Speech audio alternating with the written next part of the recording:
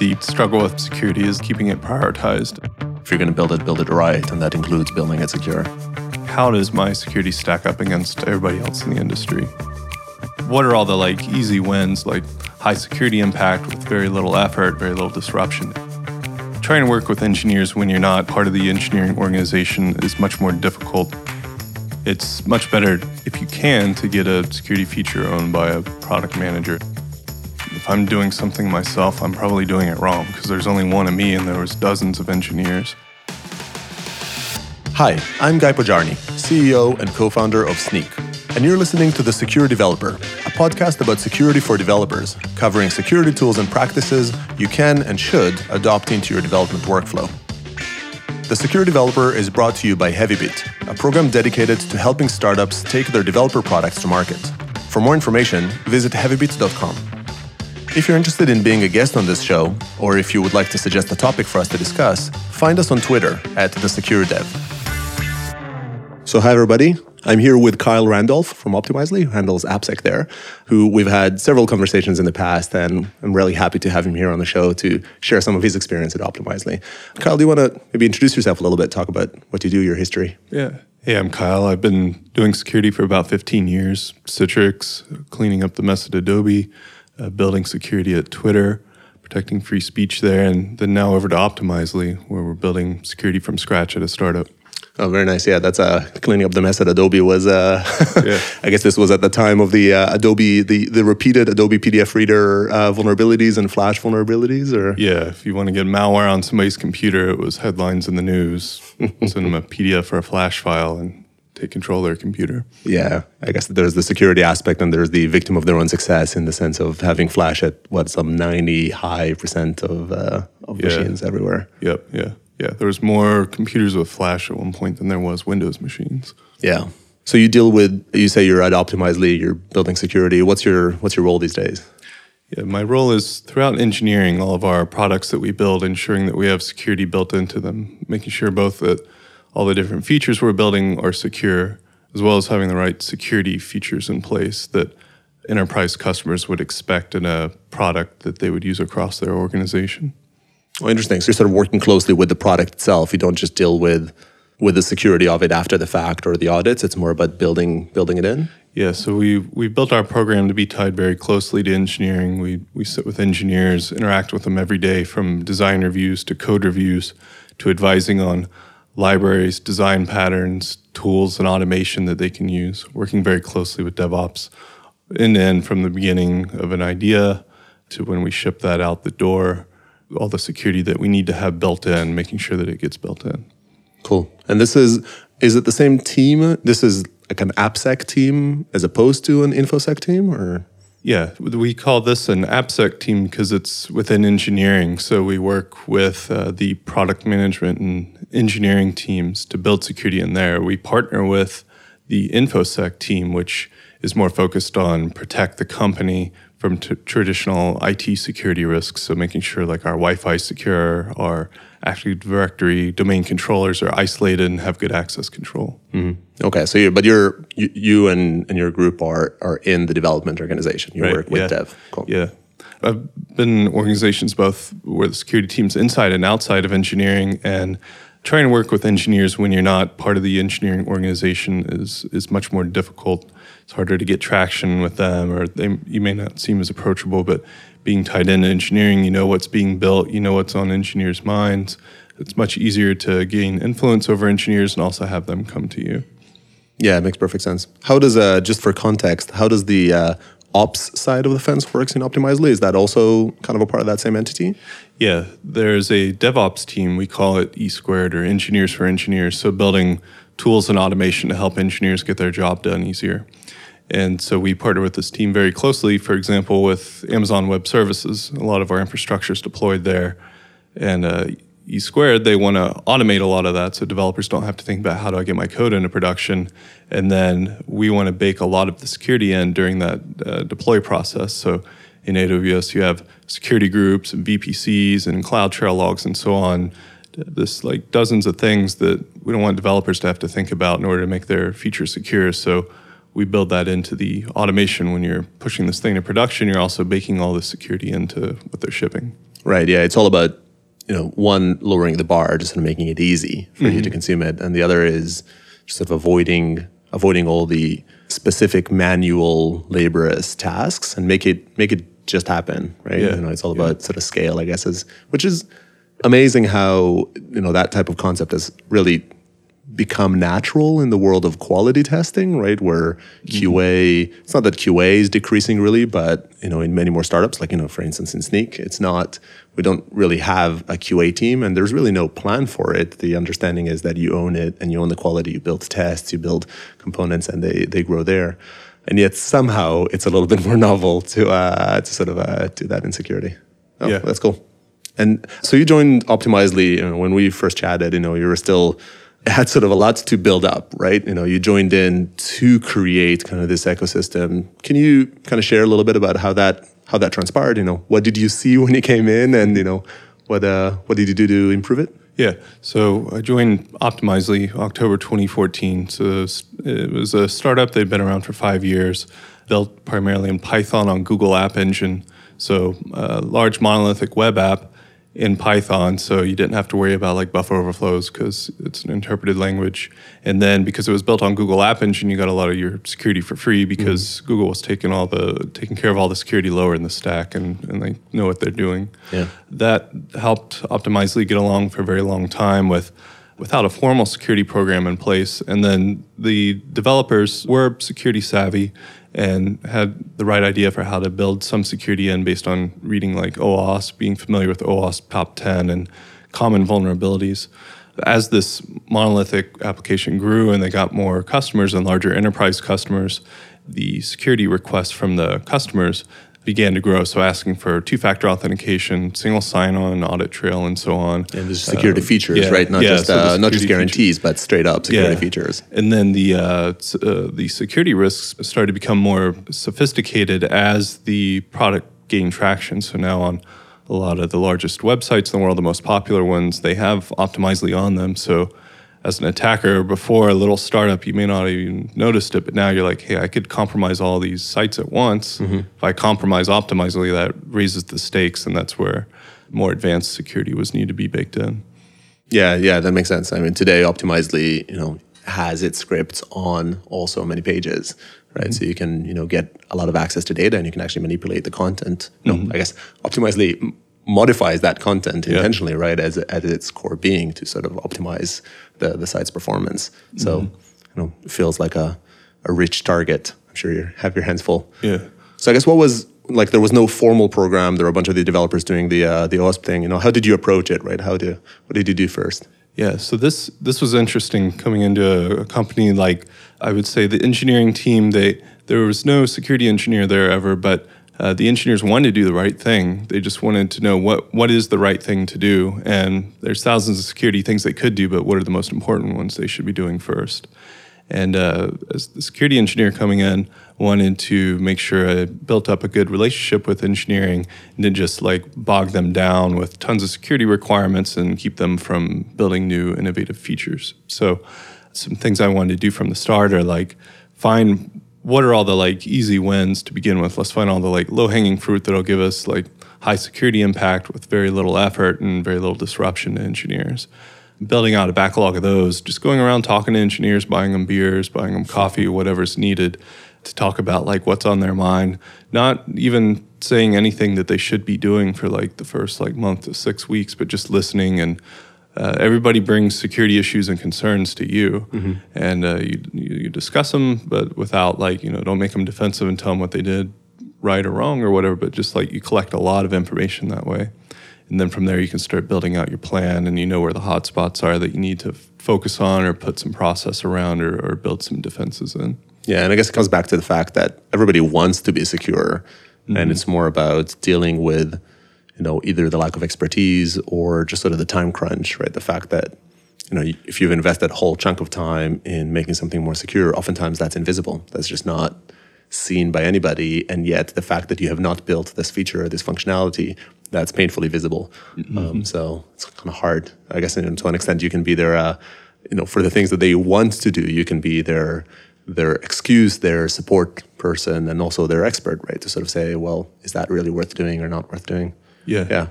That's where what should you do first? Like security vulnerability, like severity ratings, those help somewhat. But what helps more is like telling compelling stories of like, hey, like here's a real world example of when this vulnerability led to a company actually being compromised. Like something very similar to Optimizely, a company called Gigya. They also load JavaScript on a lot of different companies' websites.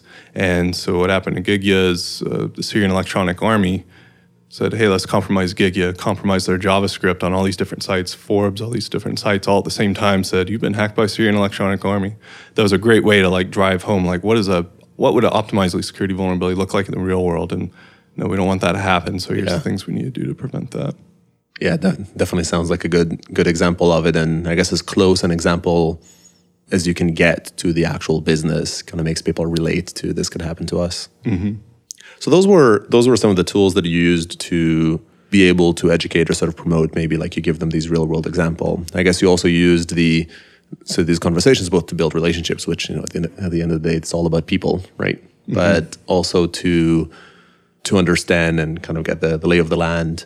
You know, what did you do? Like at some point you do need to start tackling those, right? You've identified your priorities, you understand them, you know, you're kind of buddies with the different people so they would kind of trust your judgment and listen to you.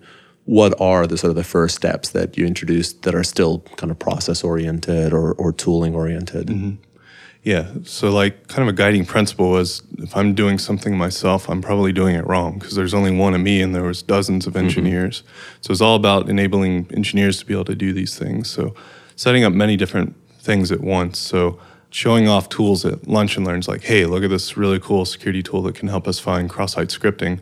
And just like show it off, show how cool it is, show a success story, and then like kind of cross your fingers that at least one engineer in there will think it's so cool that they'll go run it themselves. And so that's kind of like fishing, not PH fishing, but just fishing for people who are interested. And sometimes that works, sometimes it doesn't. But it's a good way to get like interest.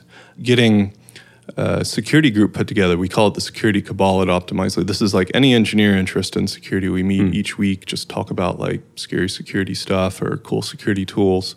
We also have a Slack room where we just talk about these things daily. And just by having a constant conversation there, a lot of engineers will like pick up something, like play around with it for the afternoon and start trying these things. That helps a lot. Sorry, these are just the like people that are interested in security naturally. It's not their job, you know, they're engineers and they just, you know, alongside their day job, that just is one of their passions. Yeah. Yeah, and in the early days, like there were so many things that needed to be done for security. It was like, okay, we have this, let's say we have 100 things to do. We have 20 things we know we need to do now. Like, let's put those 20 out there and see how many people are interested in. And chances are if they're interested in and passionate about it, they're going to be much more productive working on it than if it's assigned to them. So let's get those out of the way first. Other ones kind of kept on the shelf and like waited until like, let's say there was a quality improvement that needed to be done. We are going to split this feature out into a microservice. That's a pretty good time to add in some security that we had sitting on the sidelines that we knew needed to be done. Or another quarter, we had an initiative to speed up the delivery of our CDNs. And that's a great time to say, hey, now it's time to look at like TLS optimizations, for example, and let's clean up the insecure cipher suites that we have in TLS. So satisfy the security guy, making it secure, but then also we get some speed out of it when we start turning on TLS optimization. Right. Yeah, basically sort of bundle it in as a, I guess maybe as a natural aspect of quality for those components and just make it be around, if you're going to build it right, and that includes building it secure. How did you find out? Like, as you say, you know, you're sort of, you know, one to many in terms of number of people. So absolutely awesome. I think that you're not a gate. I'm a firm believer that, you know, it's just, it would never scale. It has to be built in and it has to be kind of spread out between the people, you know, in kind of this continuous fashion. You can stop any process and have them be done manually. But you still need to know, like you need to know that a microservice is being built. You need to, you know, maybe advise a little bit about what are the opportunities. Did those end up just permeating to you because relationships? I mean, how does that work? Yeah, that one is a challenge. So like, how do you scale up with the organization? And in like classic like waterfall times, you go through this big requirements phase, see all the requirements in one PRD document, and you could just mark the ones that you have concerns about. Now in like more agile development, like everybody's building on their own schedule. They may or may not use like Kanban or Agile or whatever. There's no one place where you can find everything. So with that, I found like you just have to spread yourself everywhere that the engineers are to have a lot of ears. So hanging out in Slack rooms where the action is, watching email lists, joining teams' email lists, going to their meetings, going to their special interest groups, speaking every week about security and in different meetings where engineers are going to be. Just make yourself as available as possible. And then you have a lot of engineers coming to you, which is great, especially after they see you're going to help them and not slow them down. Yeah. And then also having your ears open in all the places that you need so that you get wind of things. Sooner or later, you'll find out about them one way or another. It may not be like in the design phase, but you want to find out about them as soon as possible. A great place to kind of find out about things is source code. And so in our code review tool, setting up rules like if anybody touches these files, like opening up a new route in our monolithic web app, then we know that's like a new feature. And so that's something that is a good place to flag for a security review. So you've got little spies there, right? Right, Not people spies, but just sort of sensors, I guess, kind of spread out to tell you when something interesting might be happening. Mm-hmm. Yeah. So, you do this, and I think it's awesome, and again, kind of believe in the approach of permeating it, making it a natural part of the culture. I've seen a lot of that success also in performance, in web performance, because I've been kind of oscillating from web security to web performance. See a lot of that also notion of like you don't want to be a performance janitor. You want to sort of permeate that and make it a natural part of your company, and security needs to be the same. A lot of the conversations we had there was about celebrating successes, which is always tricky in security because not getting hacked is not sufficient because hopefully that's the normal course of operation. Otherwise, you've got other problems. Did you consider that? I mean, are there ways in which you somehow sort of celebrate either an investment or a success in security? Yeah. So the company has different ways to recognize success, and we kind of tap all of those for security and make up some of our own as well. So company-wide, there's a way to like one employee to thank another employee for something. And that's very public and recognized each week at the company all-hands meeting. So using those thanks to thank people who've even just fixed one security bug, anything with security, or they had a good security question, to give them thanks there. Stepping that up a bit more, like in like quarterly retrospectives, what went well, what didn't go well. Security guy, you could always just say, well, security wasn't as good as it could have been, but more pragmatically, talking about like who did do awesome security, like this team is great, like they fixed all the security bugs they said they would, or everything they made this quarter, they had a design review before they built it, and so we knew security was baked in at that very early phase. Going further than that, like giving out t-shirts, so like we actually give out t-shirts that say Security Hero on them. This is more exclusive, so it makes people want to step it up and like really go above and beyond to make a security contribution. Like maybe you eliminated cross-site scripting, you built it into the framework your team uses, then that would warrant a Security Hero t-shirt. And then you get recognized in front of the whole company. Nice. That one you need a slightly higher bar because if you start giving them up too much, then you actually lose the prestige of having that shirt. So many different tiers of reward there and recognition. I guess are there specific examples of, you gave a little bit, with the cross-site scripting framework or with sort of the team that is fixing this. But, do you have, a specific story that you feel kind of manifests, really demonstrates how this succeeded, converts or the likes? Yeah, cross-site scripting and cross-site request forgery, in both of those cases, like we had an engineer who like, they may have like had a bug or two assigned and they're like, I've seen this before, I don't want to see this again. And so they just went out of their way to really say, here's how we're going to fix this like comprehensively. And in one case, like this one team with cross-site scripting, they didn't even like talk to me. They were just like within their own team. The guy made a presentation like, here's why cross-site scripting is bad. Here's how we're going to make sure our team never has it anymore. And then they're like, by the way, we did this. We've banned cross-site scripting. And that was awesome to not even have to get involved. They just took it upon themselves to do it. That's even better than like roping the security guy in to tell you what to do, but to decide on your own to do it. Yeah, that's great. That's definitely reaping the fruits of your labor, right? You sort of planted those seeds and they grow inside. How so this is all like process and people and how do you celebrate them? Are there specific tools that I know you'd sort of throw out that you find especially useful? Yeah, we've been focused in AWS, like how do we get our heads around that? And it's not so much security tools that help there, but like just latching on to the automation that's going in there. So DevOps team and engineering teams, they want to manage just like their networks and VPCs through CloudFormation, but hey, you could also like manage security groups in there by bundling. Like Coinbase made a nice tool called Demeter, which manages their security groups, nice and simple.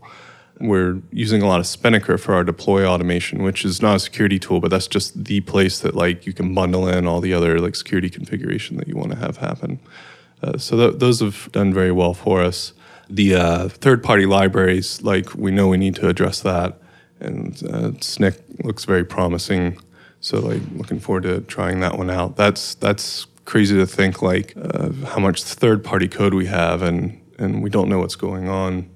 If we don't have a tool that can actually do all that analysis. I remember being at Twitter and wondering, like, how's this monolithic Ruby on Rails app pulling in code from all over the web at Twitter scale, not have some kind of compromise in it? It's really scary to think. Yeah. So that's looking very interesting. And then we have a web app security scanning tool, but I've never found one that works. I'd love to know about one there. Yeah, I've built two, and I can point out many flaws in either one. Yeah, so those are the tools now. Definitely looking more to automation and open sourcing things as we go. Cool. So I guess on the I don't know if it's dark side or like the necessary evil, in security, it's good and well that, and in fact, kind of what you need to do to sort of permeate and build it, let it come organically. Sometimes you do have kind of hard lines, right? We talked a little bit about PCI just before this started, and, you do have some other regulations. There are security questionnaires, these sort of joyful hundreds and hundreds of questions and diagrams that you need to provide. How did those get handled? Yeah, with those, it's kind of like customer stories. So like that's kind of putting on your product manager hat and like telling these stories very frequently. Unfortunately, you have to repeat yourself very, very often, but you're being this like security feature evangelist and like reminding people constantly like, our customers want PCI, and then PCI wants to preserve the integrity of our JavaScript, and then we need X, Y, and Z to preserve the integrity of JavaScript. Like that's our contract with the customer. So tie it all back to that. Or it could be like ISO or something else, data privacy in Europe, like tying it back to a story and then just telling that customer story over and over that keeps it in people's heads on like why they need to do that. I guess when you come to think about it, that's indeed oftentimes how you promote, how you manage to get a customer story around a feature or a need or a capability comes in. Says, well, this is a core necessity. I imagine those do eventually get captured by more the product managers and put into a prioritized backlog, or? Yeah, typically it's security feeding them into the product management backlog, and then once they're accepted in there, then you have it's much better if you can to get a security feature owned by a product manager, and then that's their specialty, and they're very good at seeing those things actually get built and built properly with the right documentation, marketing, whatever you need, so that you can focus on doing the engineering side of things. So I guess, stepping out of Optimizely for a moment, you sort of have this experience across different companies, right? You've been sort of big and small and I guess different phases. Do you feel like these techniques that you have in Optimizely, how many of those this is just the way you would have approached it almost regardless of company versus things that you think, you need something there to be able to apply this? How broadly applicable are they? Yeah, with this one, I like to look at the BSIM, the Building Security and Maturity Model. This is where Cigital did interviews with over 100 software companies and asked them just like, what are all the things you do to build secure software? And it was across different industries, types of companies, and so on. And the interesting thing there is a lot of the activities are common across different types of software companies. Could be an insurance company, it could be a SaaS company. They may do them in different ways or for different reasons. Like it's not like one size fits all, but across different domains of security, I believe they have like 12. There were very common activities, about 120 of them. So like some of them make sense for Optimizely, others don't. Some of them make sense for Microsoft, others don't. But that's a good place to start and use it kind of as a measuring stick. Like, how does my security stack up against everybody else in the industry? It's always an endless set of tasks that you could invest in it. So, how do you know that you're doing sufficiently well? I guess, that's a $1 million question. Yeah. I guess sort of within this, do you have a favorite? This is all kind of broad, and this, I've kind of asked for the anecdote as well. But what's your pet peeve? What's the thing that you find kind of you really, really either like that people do, or you really get annoyed when people do not do, and kind of surfaces? Is there one? Yeah, I guess the struggle with security is like keeping it prioritized, and a lot of times people want to do the right thing, but then when you get to a resource crunch, features often win out. A thing to be careful with here that been a struggle throughout my career is just getting teams to commit to building things like we agree this is a security issue that needs to be addressed, but when the horizon goes out more than like a sprint, like, okay, then it's like it'll be done next sprint. Next thing you know, you're a quarter out and something has fallen off the radar, or even a year out. And with this one, I found it is unfortunately very proportional to like how much energy the security team puts into evangelizing those things and pushing for them. So you have to be very selective and identify those at-risk things that may not get done and save your energy and your political capital for those to really drive them through. Yeah, I guess it's focus, right? Mm-hmm. It's all about sort of choosing the things that you want to handle well versus handling sort of a whole bunch of other things. Yeah. So this was super fascinating, and I've got a whole million questions to ask, but I think we're going to run out of time a little bit. But before we part, just as a word of advice, I try to sort of ask this of all the guests. What do you, if you talk to a development team right now looking to up their game in terms of security, what's your sort of one area that you would advise them to do, or sort of one thing that you would advise them to start with? I think that getting all of your security issues out in the open, like discussing them, like a lot of teams will say like, oh yeah, we've known about that, or I heard there was a security bug over there, but you don't even see them in their bug tracking system. Like, can I even go see like what are all the security concerns that we have? Not even having that transparency about like what your security exposure is or what you would like it to be. Without that information, you don't even know how to do the right thing. So I think getting all the concerns on the table, like what do we expect our security to be, and what are the known problems that keep us from being there? That's a good way to bootstrap on like what is the security that you need to do and at what priority. Yeah, it makes perfect sense. It's like get your head out of the sand, right? It's much more convenient to just not think about these things and hope for the best and just forget about it. We see this a lot with third-party security, right? It's, you use them, it works. You'd rather just not really open up that Pandora's box. Yeah. But yeah, otherwise, once you start surfacing it, I guess you'd be more motivated to actually start making a dent in that list and improve them. Yeah. Cool. Well, this was fascinating. Thanks a lot, Kyle, for coming over. And looking forward to chatting some more. Great. Thanks a lot. That's all we have time for today. If you'd like to come on as a guest on this show or want us to cover a specific topic, find us on Twitter @TheSecureDev. To learn more about Heavybeat, browse to heavybeat.com. You can find this podcast and many other great ones, as well as over 100 videos about building developer tooling companies, given by top experts in the field.